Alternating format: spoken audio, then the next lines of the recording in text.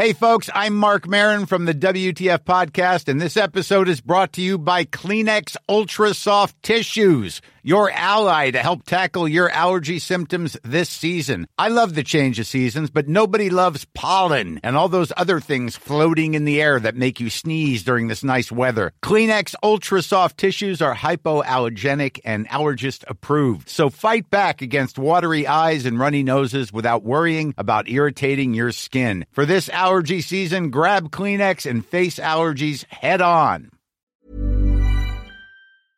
Welcome to Extra Time, a web-only program from Radio New Zealand Sport. I'm Stephen Houston. In the program this week, the enforced break of many All Blacks has provincial coaches up in arms. It's now less than a year till the Rugby World Cup kicks off, and New Zealand's only World Cup winning captain David Kirk reflects on what it takes to win the Webb Ellis Trophy. Swimmer Gareth Keane talks about his medal ambitions at the Commonwealth Games, while lawn bowler Jan Khan explains the difficulties that the Greens in Delhi will hold. Some provincial rugby coaches are less than impressed they'll be without many of their All Blacks who are on a compulsory break before the end-of-year tour. While some are turning out for their provinces, Captain Richie McCaw and fellow loose forward Kieran Reid won't play for Canterbury. Auckland will have to do without Jerome Kaino, Waikato will be without Mills Muliaina, and Wellington won't have Piriwepu, Ma'anonu, Conrad Smith or Corey Jane. The All Blacks assistant coach Wayne Smith says there's always a concern that rested players won't be match fit, but he told Denise Garland just how the coaches decide who needs to play and who needs to rest. Well, it's been quite a process, really, because you've got to take into account what's gone before, how much they've played in Super 14 and then during our international series. And you've got to look at the next 12 months as well. There's the ITM Cup going on at the moment. There's an end-of-year tour. There's a 21-week Super Rugby competition starting in February, and then there's Tri-Nations again and World Cup, of course. And we've got an end-of-year tour going till early December. So you've got to take all those things into account and have discussions really with coaches, which we've done consistently right through the season. Darren Sham's in contact every week when we're playing with coaches about who can play and who's going to be on the bench for us. And then you've got to have discussions with the players themselves because they've got to be a big part of their decision-making. I think that's really important. And we finalised that during the week before the last Sydney test. So we had 26 player meetings, which took about 20 hours, so it was a fair bit of work, and discussed each player individually. That's pretty much how we do it. So there's 8 of the players who aren't going to get any NPC action at all this year. Why have you chosen to keep those guys back until the end-of-year tour? Well, those are guys who have had a big workload. It's as simple as that, and so it's a player welfare issue. Not only have they had a big number of games, but they've had a big physical impact, most of them. And there's the odd one there, who's a young guy who's had a big workload in the Super Rugby competition, has either played or been on the bench for the All Blacks in 9 test matches, has a young training age and really needs to recover. So they've all got different reasons, but they're all pretty good reasons. Wellington seems to have lost a couple of their players. I think 4 of them aren't going to be making it onto the park for the Wellington side. How does the coach feel about that? Well, we'll be talking to coaches as we've done right through the season, and it's been quite an extensive process of talking to PU coaches before our season, then during the season, discussing which players are available. When we've played test matches in New Zealand, the players who aren't sitting on the bench have gone back and played ITM Cup, so there's been ongoing discussion about that. And then, we're always open to dialogue, and I'm sure that'll happen. Are you worried that some of these players who are going to be rested over the next 4 weeks will be a bit rusty come Australia in a couple of weeks' time? That's been an ongoing issue, though, year after year, because what's happening this year is effectively what's happened every other year, in that some players have played 5 ITM Cup games, some have played 4, some played 3, some played none. And so it is an issue, and you've got to be aware of that. But you've got to balance that off against player welfare, how they're travelling at the moment. And they've got a 2-week holiday anyway, which is part of their contract, and I don't think anyone would begrudge someone who's been working 10 months pretty solid 2 weeks off. Some of them have chosen not to use that 2 weeks. That's an individual decision, but generally encourage people to take the break if they can get it, and then get back on the horse. When will the All Black commitments start again? I mean, will the guys meet up before the end of the NPC? Oh yes, we're gone before the end of the NPC, so we assemble I think around the 20th of October, and then we leave for Hong Kong about the 21st or 22nd of October, I think, and play Australia over there on the 30th. So yeah, the players that are selected in that 30-man squad will be gone before the semi-finals. That's All Black assistant coach Wayne Smith talking to Denise Garland. The countdown clock in Auckland to rugby's World Cup is now showing less than 365 days. Since winning the inaugural competition 23 years ago, the All Blacks haven't won it since, leaving David Kirk as the only All Blacks captain to hold the trophy aloft in triumph. I think I knew from that first match against Italy that this was a team that just had the most talent of any team I'd played in the All Blacks. I didn't know how good that team was going to be throughout the tournament, and we needed to continue to improve and build and be ready for the final, but it was such a talented team, and it just emerged at the start of the World Cup, and of course it went on for 3 years and didn't lose a match, so it did prove to be one of the greatest All Black teams of all time, but it emerged. Much of that final must have gone by in a blur. When did you realise you'd won? Because I've read that it was when you scored your try. The moment that I went over the line, I had this just wonderful feeling, this completely sort of, I just felt absolutely, I knew in my bones that we were the World Cup champions. I just knew we were going to win. I think that took the score to 18-3 or something like that. So at that point I just knew we were going to win. And so that was the moment. It wasn't the final whistle. I didn't have any particular feeling. The final whistle was just a confirmation of what I already knew. But the moment I scored that try, I just thought, this is amazing. We've won the World Cup. And I'm pleased that feeling came during the course of the game. So I remember banging my fist on the ground thinking, unbelievable, we're the world champions. And then, of course, we played out the last 20 minutes and we scored a try right from the kick-off. So the game, the feeling just carried on as a euphoric feeling which carried on. The pressures of playing on home soil is something that the current All Blacks are going to have to deal with next year. Did you feel the same back then? I do think there were extra pressures because you're immersed in the culture. You can't go anywhere, you can't do anything without New Zealanders looking at you and saying, don't let us down. They mightn't say it, but that's what they're thinking, and that's what the team certainly felt, that the whole nation was saying, don't let us down, you've got to win, it means so much to us. So that was a bit more pressure, but on the other hand, being at home and having a routine, having a rhythm, having playing conditions that we are very familiar with was also a big advantage. So if Richie McCaw does come asking, what will you tell him you did back in '87 to win that World Cup? We never looked beyond one game, and the World Cup was another game. The thing that was slightly different in the final was that we really knew that this was it. We probably had one opportunity in our playing careers to be world champions, and we either took it or we didn't, and that was different. But I remember at half-time it was all about, in those days coaches weren't allowed to come on the field, so it was the captain and senior players talking. The whole thing was, let's just do the work. Let's focus on the basics. Let's do the work. Let's grind it out. It's tough, but at the end of it, we'll win. It was nothing about, play with flair. It was do the work. Let's do the set pieces. Let's not make mistakes. Let's play down the right end of the field. We knew that this team had a fantastic potential, and we never really missed a beat. We swapped the teams around a bit, but basically the team just played extraordinarily well from the start, and we felt good. I mean, there's a lot of pressure in the World Cup, but we always knew, at least I always felt like if we played to our ability, no one would beat us. So that gives you a sense of confidence and a sense of inner strength in a tournament like the World Cup. If you just genuinely believe, if you play to your ability, it's in your hands to win the World Cup. That's former All Blacks captain David Kirk talking to Seb Losey. You're listening to Extra Time, a web-only sports program from Radio New Zealand Sport.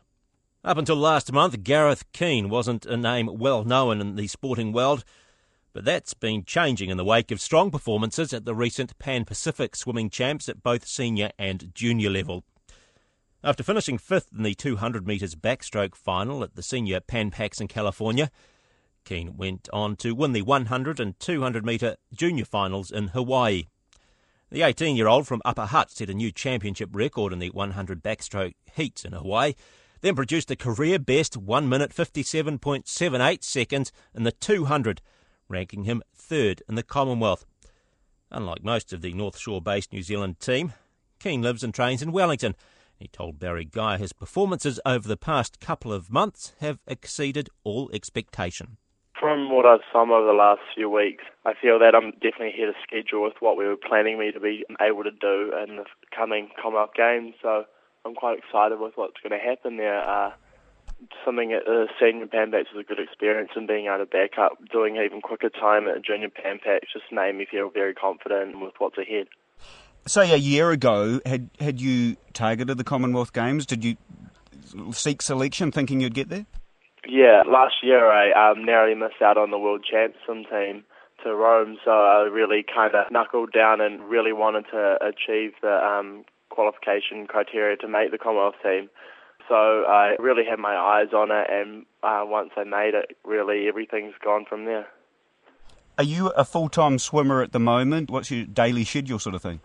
Yeah, I'm definitely a full-time swimmer. I was completing a few courses in Commerce and Administration at Victoria University earlier this year in the first semester, but the second semester I've had off just to focus on swimming. I am currently doing about 8 swim sessions and about 3 gym sessions each week. Now, though, I suppose are you tapering off a bit? Is that what happens? No, I tapered off going into the Pan Pacs and the Junior Pan Pacs swim meet, so I really had to get back into New Zealand and train another 2 to 3 hard weeks before I start tapering again. So this is currently my first week that I'm training, and I'll be tapering in another 2 or so weeks when we head off to Abu Dhabi for our pre-camp for the Commonwealth Games. Now, your coach is Gary Hurring, I understand an expert backstroker himself? Yes, he was. What sort of influence has he had? He's a great influence as he kind of mentors me in how to swim my races, and as a coach you need to have someone there to understand what you're going through, and it's been a great help. He obviously trains me to become a 200 backstroker. You know, you can't train for multiple disciplines all the time, so being a 200 backstroker himself has really helped me. So he's been great help in getting me to where I am now. Was there a stage where you had to specialise in the backstroke, was there? I never really began specialising. It just kind of came to me, and from there I have specialised my training towards becoming the best backstroker I can over the last few years. So it really just came naturally, and from there we kind of took it on board and have trained it to be what it is now. And how do I imagine it's for a swimmer because you pretty much do it on your own. I mean, is it difficult as an 18-year-old to sort of focus on what's required? No, not really. I find you need to have some sort of discipline to do what the best you can and get to this sort of level. I've obviously got a lot of training partners around my age, which are a great help. So through them, it kind of means that something becomes a bit of a social thing as well. Obviously, we're training quite a few hours each week, so being close to them and having them there to help me along is really great. You swim for the Capital Swim Club, but doesn't the majority of the elite squad swim out of North Shore at the Institute up there?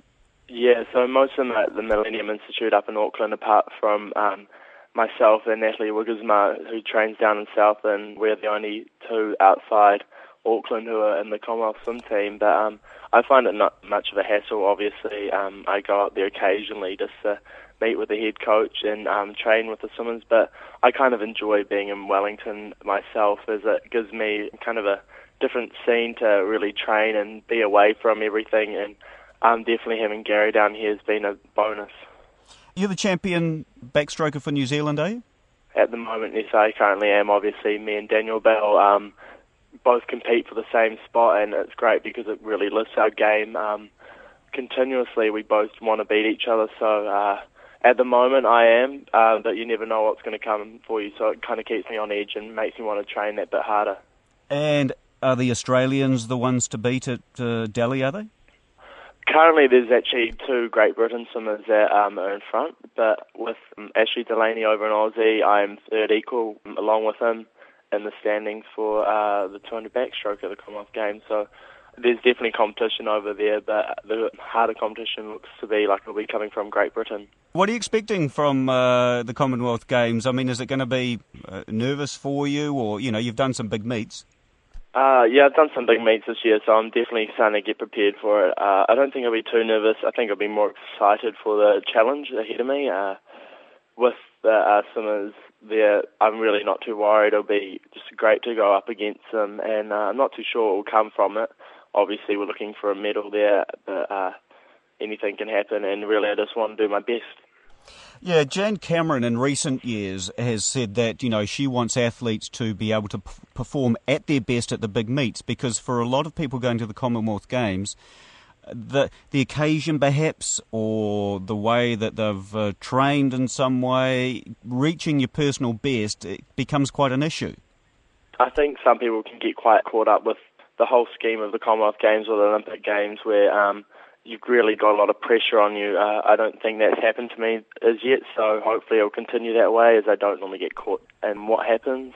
But really, I think from what I've done over the last few years, I normally do strive and achieve quite well at high-level meets, so I don't think that's going to be much of an issue for me. That's Gareth Keane talking to Barry Guy. And you're listening to Extra Time, a web-only sports show from Radio New Zealand Sport. The only member of the Commonwealth Games lawn bowls team to win a medal in Melbourne 4 years ago says the artificial greens in Delhi and the heat will be a test of patience and stamina. Jan Khan, the 2006 pairs bronze medalist with her sister Marina, played in Delhi in April and says the synthetic surface is a lot heavier than grass and it's also a lot slower. She told Murray Williams the grass surfaces she's been training on in Christchurch are about twice as fast as the Games greens. Of course, with the added heat over there, you've really got to just develop proper stance in your technique and delivery to manage to reach the bowl there, because it's like driving every bowl. So you can just imagine it's quite a full workout after so many hours on the green. And with the heat over there, I must admit it was 40 pluses. So this time, end of September, October, from 42s to 47s in April, it'll be down to about 35, 36. That's still a good nor'west day in Christchurch, though, isn't it? That's right, it certainly is. But, we've been away to Fiji, so simulating the heat, the ground speed. We've just come back from Malaysia, same thing. So we're looking for that heat and, just simulating the ground speed as well. So we've had a lot of training as far as, looking at the conditions. I guess you'll need to you'll keep up your fluid levels and cooling down. Well, definitely the rehydration is a big part of it. And, of course, using your sanitizers, drinking bottled water. It's just all part and parcel of being away in these countries. So, it's just right down to just brushing your teeth with bottled water, how easy it is just to get the water out of the tap. But no, that's just been a big learning curve on, like health reasons, sanitizers, just rehydration, which fortunately for us, Integra have come on board, so we can order our Sports Hydrate through them, and that's all covered through Sports Foundation. So we've been very fortunate to have this on board, every athlete. So hydration is a big part. So we take the powder away with us, mix it up, and over there we've since learned these slushies actually cool you down, cool your temperature, core temperature down a lot quicker. So they've got machines over there. New Zealand, the NZOC are taking machines over for athletes to use. So we're going to be having these slushy drinks during the day, made up with our Sports Hydrate. Yeah, I talked to the guy Tell me about your teammates, in particular Manu, your lead. I've played with Manu in that was a lead up to World Bowls. We played in the Asia Pacifics games held here in Christchurch. So I played with Manu in the fours. She actually played two in the four. There was Mary Campbell, Manu, my sister Marina 3, and I was skip. So that was really about the first time in any hard competition I'd played with Manu, and we won a gold medal. We really gelled well as a team, getting to know her, I suppose, because, we're from all over New Zealand, so it's only the time we get together is training camps. anything that's organised through Bowls New Zealand, so we don't get to see one another a lot or play together a lot. But fortunately for us, we played the fours together at that time, and we played the triples. Manu led and Marina too, and myself Skip, and we won a bronze medal. Val's a reigning world champ, so presumably she's going to be a bit of a target over there. What about Genevieve Belden? Genevieve, she's leading for Karen Coombe in the triples, and she is absolutely a steady bowler, very consistent. She's had a lot of international experience. She's been away and played in the Hong Kong pairs with Val Smith and the singles. So, no, she's a top bowler. I mean, I would say that we all are. We're there at the moment, but, she's just very consistent, very steady. Puts a lot of time in, which we all do. It's all time and taken on the green. So she's a very compatible player. And very young. Very young, yes.